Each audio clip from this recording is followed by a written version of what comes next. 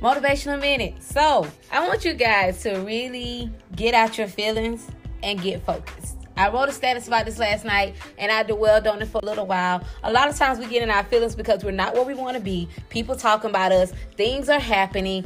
All this stuff that we just feel keeps our head in a cloud, and we can't focus. Let me tell you something. When people talk about you, when things come your way, when obstacles come, it is meant to distract you. But you have to make up in your mind that you're going to focus on exactly what God has put in your mind, put in your being, the purpose that He has revealed to you to tell you to walk forward.